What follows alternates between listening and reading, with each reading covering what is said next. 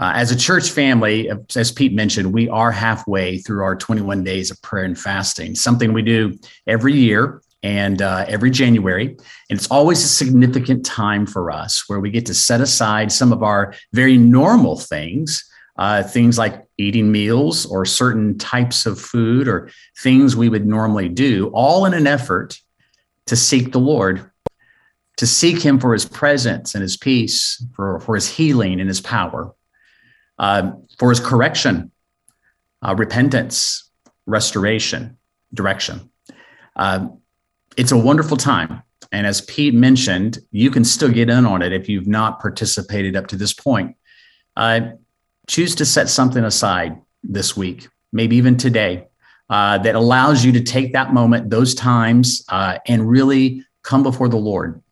In the middle of this fast, I've been looking at the idea of prayer. And I'd like to look this morning at a verse in Ephesians 6:18 as we consider the scope of how we are to pray. Ephesians 6:18, it says, praying at all times in the Spirit with all prayer and supplication. To that end, keep alert with all perseverance, making supplication for all the saints.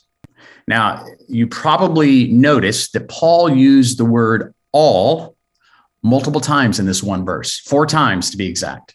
And I believe it's with good reason. John Stott once said that many Christians only pray sometimes with only a few prayers and only a small degree of perseverance and only for a few of the saints.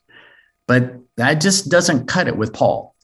He stresses an all-encompassing focus in prayer, and he pushes us towards diligence on our part and to be under the power of the Holy Spirit. It can't be haphazard. It can't be half-hearted. It must be at all times, with all types of prayer, with all perseverance for all the saints. This morning, I want to examine those 4 areas we're to be all in on and work our way backwards on that list. The last one first, which was to make supplication for all the saints. And honestly, right out the gate, it's already a challenge for many of us because we're very good at praying for ourselves, especially when things get desperate. Lord, help me. I need you. I'm struggling. Bless me, Lord. We pray for ourselves almost naturally, but it can be a struggle to pray for all the other saints, especially if you get to know some of those other saints. And yet, Paul says that's exactly what we're to do. I have to remind myself that when I'm looking at Christian Twitter, there are so many people I am frustrated with, and they're my brothers and sisters in Christ. And Paul tells me that I'm to be praying for them. A good way to do this is to pray in concentric circles. You start with your smallest circle. So pray for yourself and for your family. And then, and all the needs that you have. There's nothing wrong with praying for yourself. But then go outside that circle and start praying for your small group, for your friends, for those people that you walk closely with. Then go outside that circle and start praying for our church. Pray for the elders and our leaders and for all the church family and for those people that God wants us to reach. And don't stop there. Go out into another circle and pray for the saints in our community, for other churches in our area.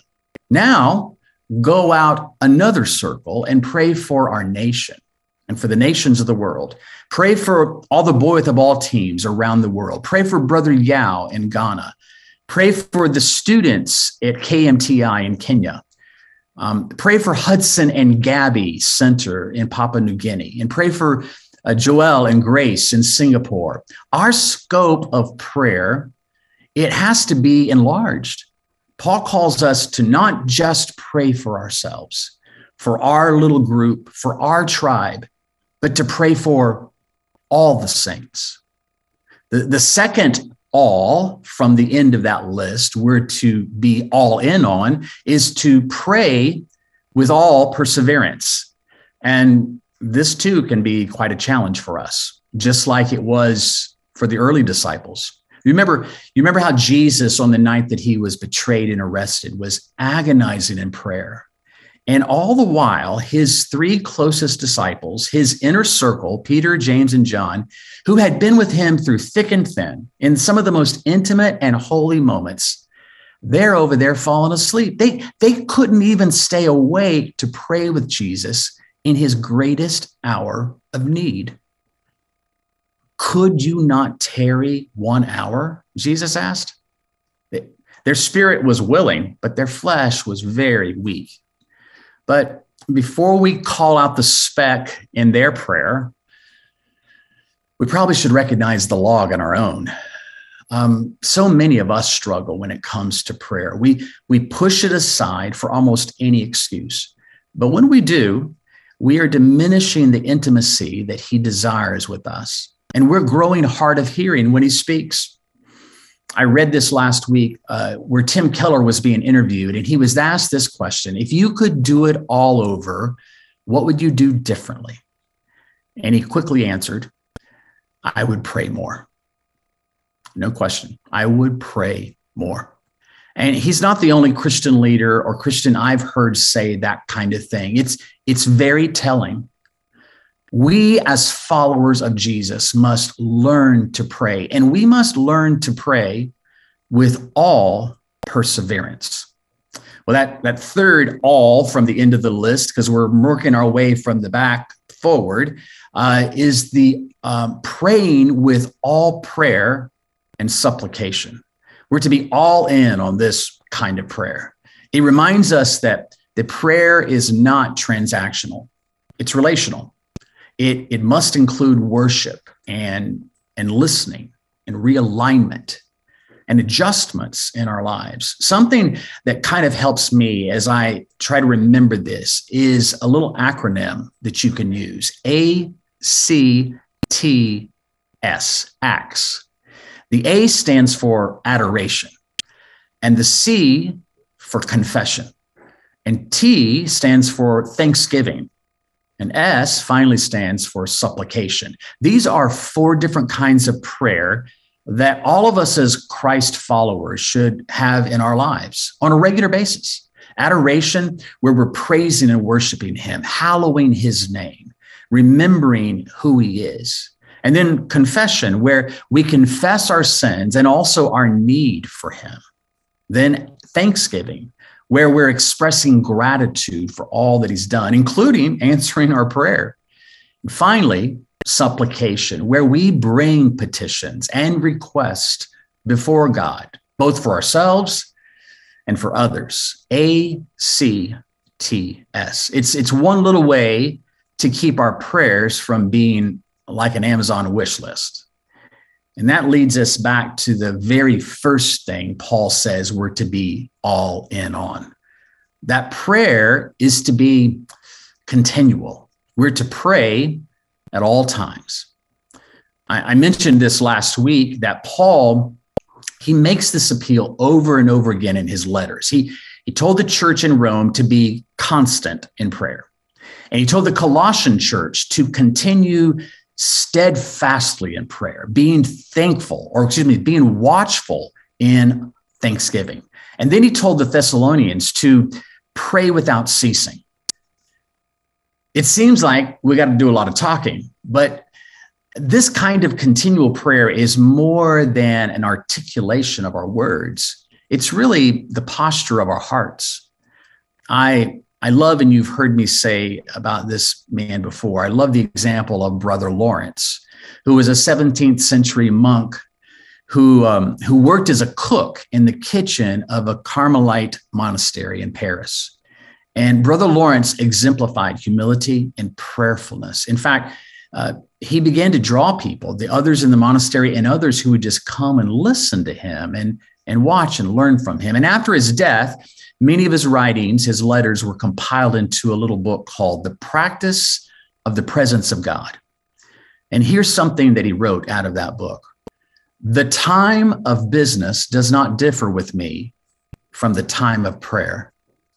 And in the noise and clatter of my kitchen, while several persons are at the same time calling for different things, I possess God in as great tranquility as if I were on my knees. Wow. Brother Lawrence, he knew how to pray at all times, regardless of what he was doing, because he was practicing the presence of God throughout his day. It's something we can be disciplined and learn into. Thomas Kelly picked up on the same idea in his book, Testament of Devotion. He wrote, "There is a way of ordering our mental life on more than one level at once. On one level, we can be thinking, discussing, seeing, calculating, meeting all the demands of external affairs.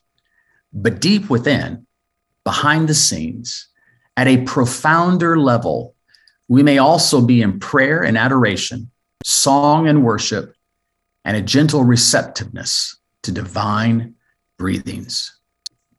What a description of continual prayer, the practicing of God's presence, that no matter what our day holds, we can do it from a place of intimacy and ongoing communication and fellowship with the Father. So there you have it. Paul's all-encompassing command to pray at all times, with all kinds of prayer, with all perseverance for all the saints. But of course, there's one crucial element we haven't talked about yet.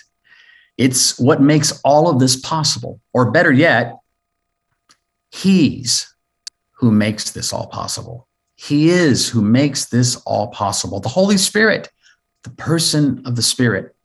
All of this praying, it must be done in him, in the Spirit of God. It must be Spirit given. It must be Spirit directed. It must be Spirit empowered. And while that certainly includes praying in tongues, which many of us have received that gift, it's something that Paul said he did more than anyone else, and which he said he wanted all of us to pray in tongues as he did. I don't think that praying in the Spirit is merely limited to praying in tongues. It includes that. It's a really great place to start. And I find myself, as I grow in the Lord, doing it more and more often every day for longer periods of time. But I think Paul is saying that any and all prayer, for it to be effective, must be empowered by the Holy Spirit. Everything we do that pleases God must be done in the Spirit.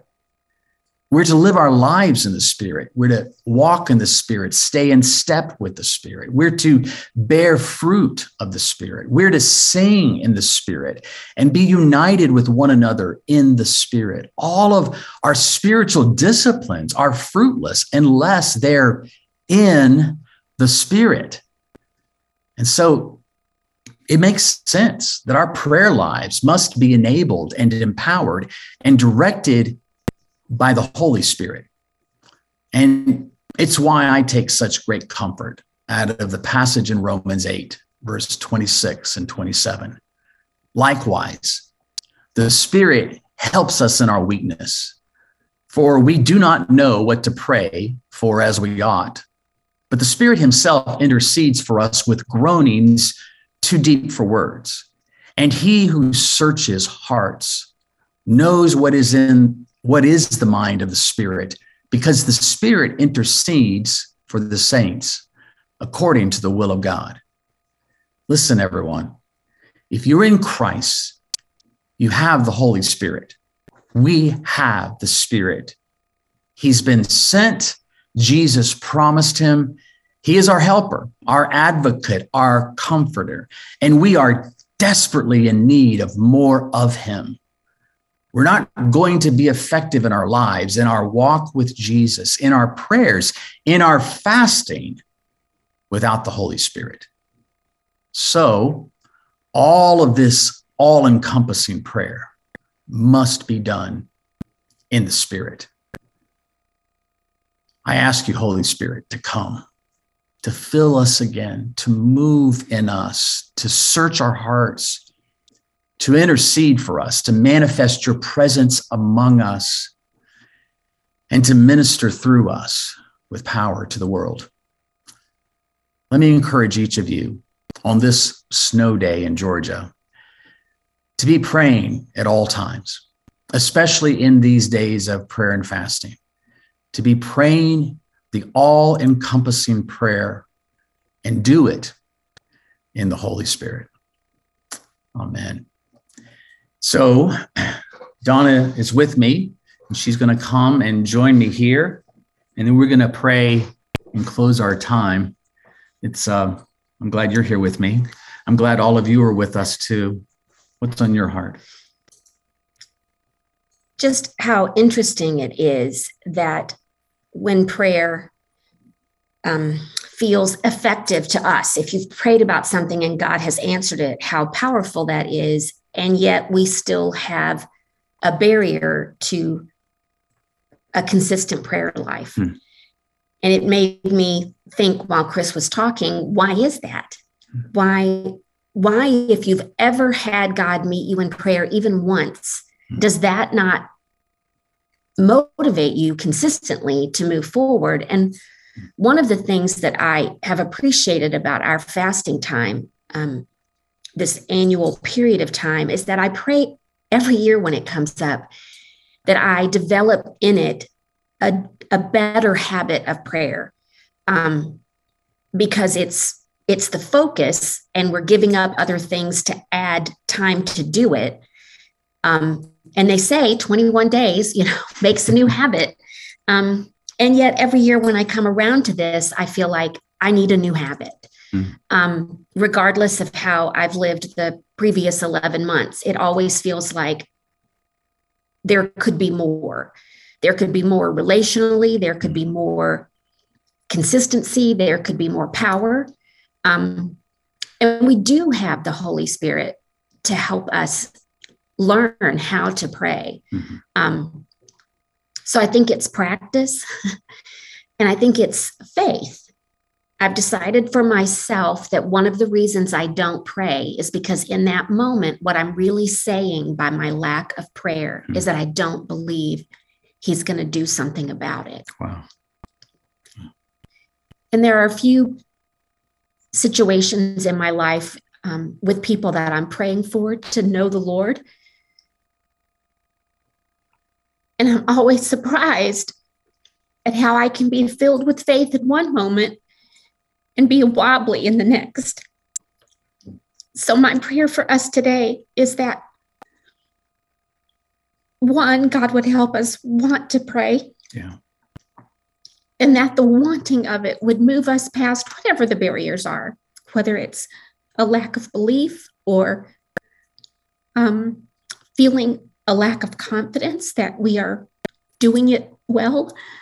But whatever your hangups are, my prayer is that we can be compelled by a vision of Him, like what Pete was talking about, that He's willing, that He's compassionate, that He hears, that He cares, and that would move us through any of the things that keep us from hastening to the throne. That's right.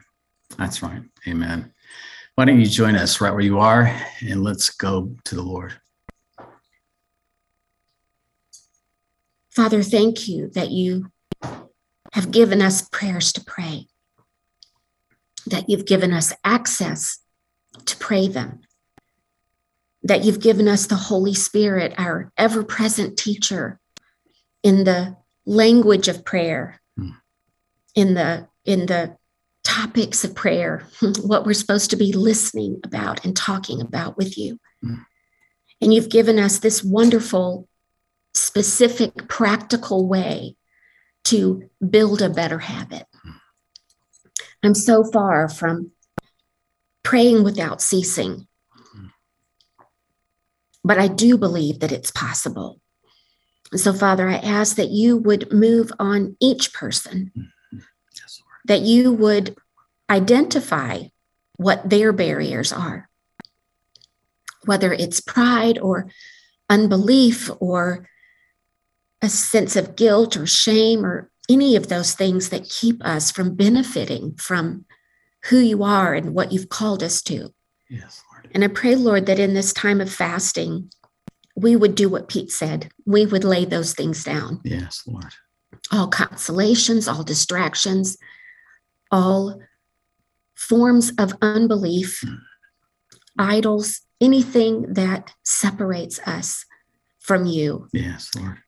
And that when we see you, when we look to you, when we agree that you're the center of our lives, that it would produce fruitful prayers, prayers that we pray for others, prayers for ourselves, but that we would step into something in the power of prayer that we have not previously experienced, and that it would compel us into a habit, a prayer life that has all the alls in it that Chris was talking about today. Yes, Lord.